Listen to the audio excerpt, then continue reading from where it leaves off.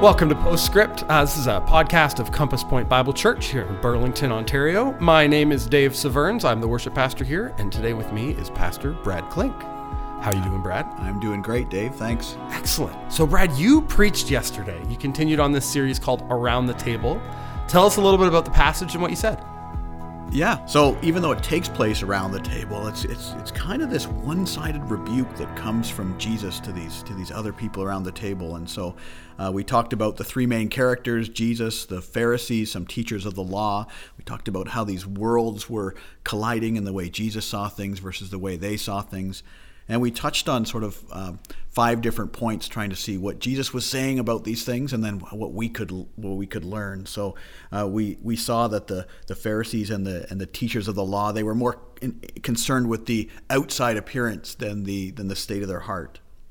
We saw that they sometimes got stuck on the rituals or the rules instead of what the rituals and rules point to, the bigger things behind them. We saw that they would cast burdens onto others and then not even try to carry those burdens themselves. We saw that they appeared to value God's truth and plan until it became uncomfortable, and then they would just reject it and let it go. And we saw that sometimes these teachers of the law, who should have been making things clearer for people, were making things more confusing. They were setting up obstacles instead of being advocates for the good news that God was revealing. And so we sort of looked at this interaction around the table, and we pondered some of these thoughts and thought, well, how does this affect us, and what does this mean for us? Awesome. So super pleasant dinner conversation, I imagine, right? Like really easy. Yeah, sounds like dinner at your house? No. Yeah, no. I don't think so. Yeah. That's great. And anything, as you were preparing this, as you were going through this passage, anything that you kind of left on the cutting room floor as you were prepping this sermon? Anything that stuck with you that you're like, oh, that's good. I don't know if it quite ties in. Anything you want to kind of give us a behind the scenes peek at? Yeah, when you go through the process of preparing a message, it often starts with your own heart and your own life and your own reflections. And so I was deeply troubled by the fact that I, as a pastor, am like the teachers of the law. I am like the modern day equivalent to them in terms of having responsibility for opening up God's word and the incredible responsibility of that and the weight of that, and not wanting to make it harder for people or make it more confusing for people or push people away by the way that we do that. And so that's what kind of drew me towards presenting the gospel, the good news of Jesus, clearly, because I was kind of compelled to try to make things clearer instead of more confusing coming out of the passage. So that's one thing that kind of went on during the process for me. Absolutely. That's great. Now, when we're kind of working from the end of the sermon, you talked about these lawmakers and the way that they put rules around things and kind of, tried to protect. God gave us this law, so we're going to protect it, and we're going to protect it. We're going to kind of keep going out in concentric circles to make it better. Can you just, I loved, you read a passage about the rules that they had for carrying things, because you weren't allowed to carry things, right? Right, so carrying things on the Sabbath was work, and so you couldn't carry things in general. No good. No. But these lawmakers, they were so good at coming up with the loopholes and the out clauses that they came up with a little exception. I'll read you the exception that one commentator quoted, which I thought was quite humorous and slightly disturbing. Yep. So you can't carry things except he who carries anything on the back of his hand or with his foot or with his mouth or with his elbow or with his ear or with his hair or with his money bag turned upside down or between his money bag and his shirt or in the fold in his shirt or in his shoe or in his sandals. Those people are guiltless because they did not carry things in the usual way. I just want to know, how do you carry something in an upside-down money bag? Like that's an excellent question. I'm wondering what the conversation was that went behind putting this thing in the law, right? Like, who wanted to carry something so bad that they had to write a paragraph of ways they could figure out how to do it without breaking their own laws? Yeah, and so much of this, to me, is just, it's human nature in a way, right? Like we're like, oh, there's a thing we can't do. So what does that actually mean? Let's dissect it enough that we can, like, on one hand, like, stay as far away as we can, and on the other hand, push as far as we can, right? and we have these conversations all the time with people. I certainly do, right? As a Christian, a great one that we haven't had publicly here at our church yet, but I know a lot of churches are having, and a lot of people are talking about. So it's now legal to smoke pot in Canada. What is a Christian to do, right? So the Bible says, don't be drunk. Does that mean we shouldn't be high? And it's great questions and great discussions. Yeah. And sometimes those questions and discussions are asked from a perspective of I want to know. But sometimes it's, I want to stay as far away as I can. Sometimes it's, I want to get as close as I can, right? And we're not going to talk about that now, but that's so much of what we do as people. So what is it that Jesus offers instead of this litany of rules and regulations, and just take us back there? Yeah, it's a good question, and we do have that human nature to. When we're confronted with things like the Pharisees and teachers of the law were confronted with, they had a choice to either say, Jesus is right. I get it. There is some things I'm doing wrong, and go down a path that was very helpful in terms of repentance and change and moving into the flourishing and the fullness that Jesus had for them. Or to say, nope, that's not truth. I'm rejecting that. I'm leaving that alone.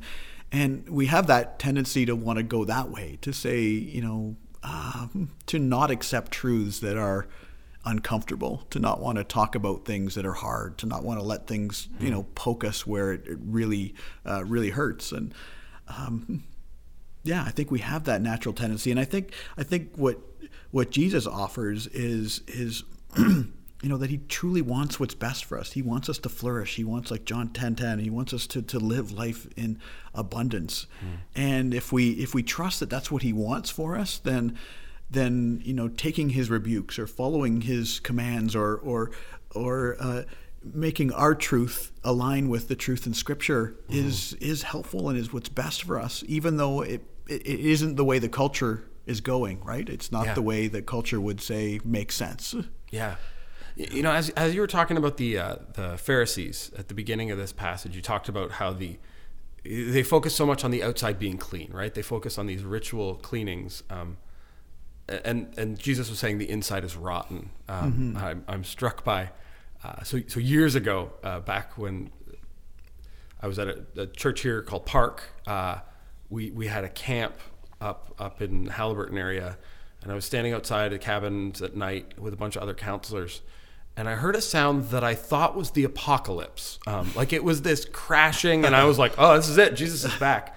Turns out, no. It was just a birch tree falling down. And birch trees have this amazing way of the bark on them looks really intact and really beautiful. They're beautiful trees, but the insides rot, and the insides rot faster than the bark. So they look like they're fine, and you go up in a little breeze, and this tree came right down between two cabins with dozens of sleeping kids. It was miraculous that no one got hurt. It was really great. But we as counselors and the staff were all struck by this, wow, the inside is rotten and the outside is good. This image that we had.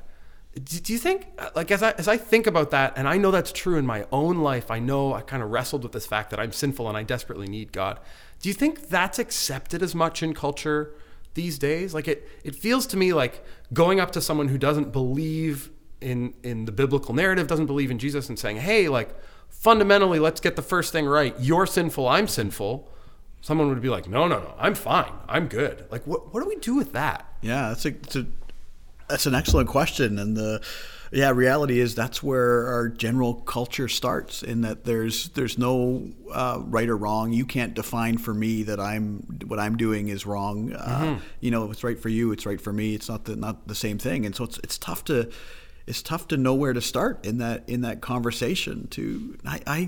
I still believe that deep down within all of us, we actually know this truth. I think we all know that something's not right. I think that's why death is so hard to accept. Why when we see terrible things happening, we respond. It's because we know something's broken in our world and not right. But I think it's much easier in some ways to brush it off and to say, your truth is your truth and my truth is my truth, and you can't tell me I'm doing something wrong. That's your opinion.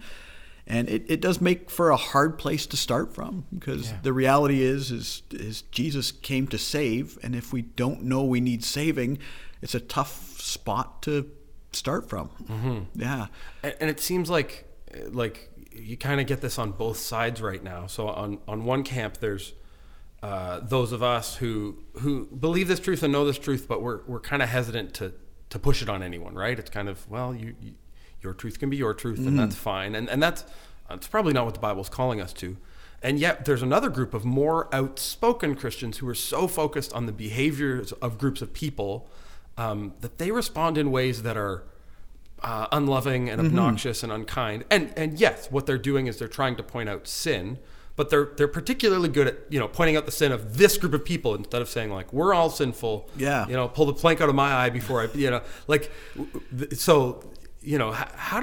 how do we live in a world where those people kind of get the media attention and we hear about them and we're like, oh, that's not me. Like, please let my friends not think that I am part of that group.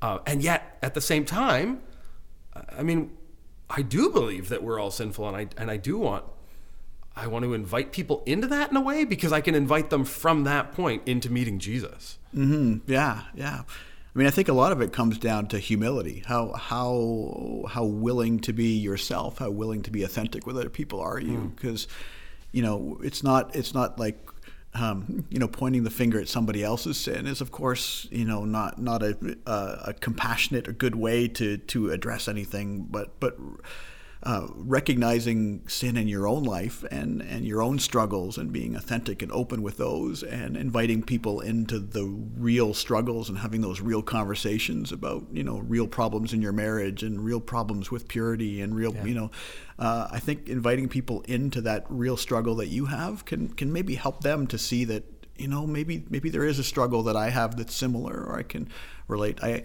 read this story recently about this guy who attended a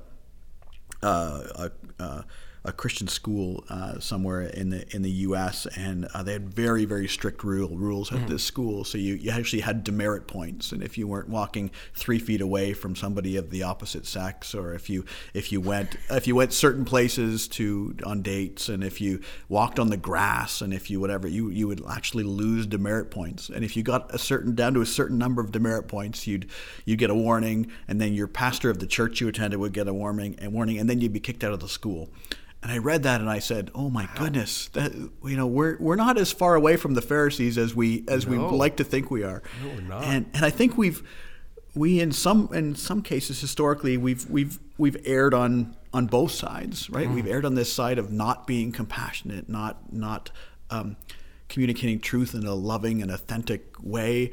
And instead we've done it like this with demerit points. And we've also erred on the other side where we say, okay, well, come in and you'll be loved, and we don't want to talk about sin or hell or anything that's uncomfortable because we're afraid. And so I think we kind of got to be not afraid of communicating truth, but at the same time not erring on sort of either end of the spectrum. Yeah. It seems almost to me like, we look at this passage, and Jesus is speaking truth, and he's speaking it powerfully and clearly, and in some ways we need to absolutely hear that truth in our own lives and let it convict us. We need to put ourselves in the seat of the lawmaker and the Pharisees.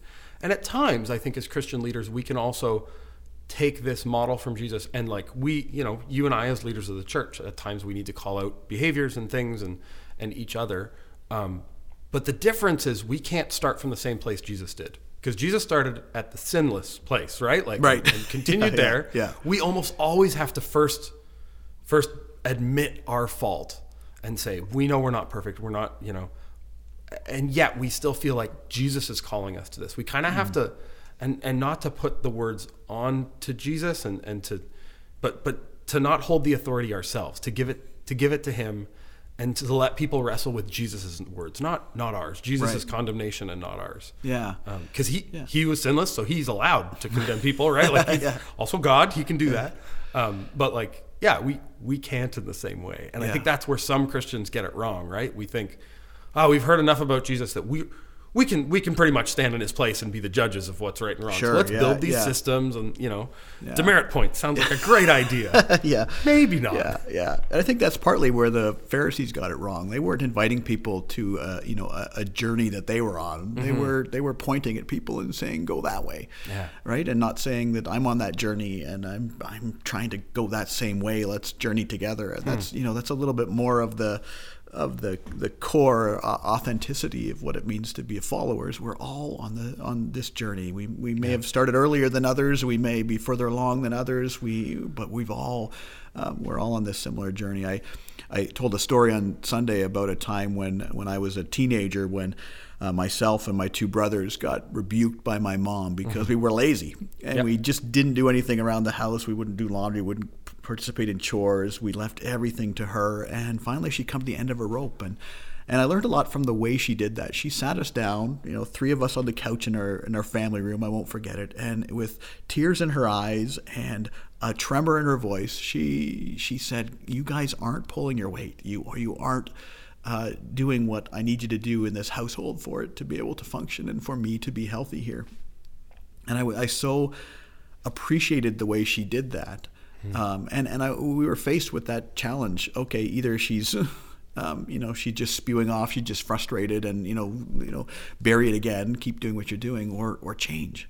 And it's hard to be moved towards change if there's not a little bit of humility, a little bit of a recognition of your own stuff, a little bit of authenticity, vulnerability that's there to be able to say, Maybe my mom was right. Maybe Jesus is right. Maybe the Pharisees got it wrong. Yeah. And one thing I appreciate about Jesus is, they're going around talking behind his back, plotting to get him in trouble, but he's sitting down with them and talking with them face to face, right? He's straight up with them, and I love the fact that that's the way that he chooses to communicate with us, is straight up. Yeah. In our few remaining moments, what do you think some of the ways are that we, as this church, as North American Christianity, it's probably more helpful even to talk specifically, programs you and I oversee. Sure, yeah. What are the ways that we can fall into these traps of lawmaking and trying to make the outside clean but not the inside? And how do we overcome those? But like what are some of the things that we see in hindsight could be misinterpreted or people are doing wrong? Yeah, it's a great question, and I think in a lot of cases we put on our best faces when we come to church. Sure. We wake up, we fight with our kids, we get in the car, we make everybody put on their smiley faces and walk into church, and I don't think that's the way it's supposed to be. I think some of us are actually afraid of being authentic, so we choose not to engage into small groups or into service groups or in ways where we're going to be known more. Yeah. I think sometimes we do like the Pharisees and we rely on the rituals and the traditions and the rules, and we somehow think that those are the things that are going to, help clean the inside of the bowl. And so we'll do things like we'll look back on things like childhood rituals that we were a part of in the Christian community, or we'll participate in Christian events, or we'll talk about God lots, or we'll talk about this generic God, or we'll look back on our family traditions or things like that. And none of those things are wrong in and of themselves. No, none of those rituals and traditions that point us toward Jesus are good. And Jesus, he instituted baptism, he instituted communion. Yeah, he gave us some. But to point us towards something, and when we get stuck on those things, we miss what it's pointing to. And I think we can look back and we can say, well, I said a sinner's prayer when I was, my story, I said the sinner's prayer when I was 5 years old, and I could, look back on that and say, that's it. That's when I'm done. But that's not what we're called to. No. We're on this journey. We're called to grow. And so I can't. Well, I know that as much as I could as a little kid, I had authentic faith then. Yeah. I can't just leave things there, and I can't just leave it that I attend church regularly. That I can't just leave it that I'm affiliated with this denomination or that denomination. I can't just leave it at I put my hand up at a VBS when I was a kid. I can't leave it there, and so I need to wrestle with those things in my own life. And I think we collectively as the church need to be wrestling with those things and continuing to humble ourselves and look for those areas where God wants to convict and rebuke, and look for changes that can be made, realizing we're broken people, we'll get it wrong, but he calls us to humble ourselves and get up. Yeah, and I'm struck, we see value in occasionally changing things, in doing things in new and fresh ways. And we do that because we understand that our hearts can get cold and our hearts can kind of harden to patterns that we've had. And I was just thinking as you were talking, I'm thinking about this in terms of relationships, right? Like, so when I'm young, if I say, hey man, you're my best friend, and then we kind of drift apart, and then we don't talk for 10 years, right? Like if I went back to my best friends in elementary school now and I'm like, we're still best friends, right? Yeah. It'd be like, no, obviously we're not best friends. Like I haven't talked to you in forever. And yet sometimes we do this with our relationship with God, or like it's same thing with our wives, our spouses, right? Mm-hmm. Like we're like, well, I gave you a ring and we did the ceremony. I remember those we're good, vows. Right? Yeah. Like that's good. We did the things, and I still come home every day and no, actually, that's not how to have a thriving marriage. You need to set apart time. You need to set apart time to communicate and to be together. And occasionally, you need to do things differently, right? You need to go to a different place for dinner, and I think there's something of that too with our relationship with God. It's not just let's find the best system and work that system every time and keep doing the same thing. It's how does this relationship thrive? How do I learn new things about you, and do you teach me new things about myself when it comes to God, right? Yeah. That's what we saw in the passage we talked about on Sunday, right? The Pharisees had got stuck in their old way of doing things, their define, and Jesus was bringing a new promise, a new covenant, a new kingdom, a new way of being. He wanted that freshness. He wanted that relationship. That he wanted us to know him and so they, just like in any relationship, you get stuck on, the wedding day and the vows you made and the rules you follow and the way the household works, and you aren't willing to have conversation and be willing to change and stuff. And not only is it not a healthy relationship, but you're never going to get towards that flourishing. You're never going to get towards that thing you really long for, right? It's so good. Well, we are out of time. We could keep going for a while, Brad. Always enjoy talking to you. Thank you. Thanks for bringing us this word on Sunday. Thank you for everyone who's listening along, and we will talk to you next week here on Postscript. All right. See you later.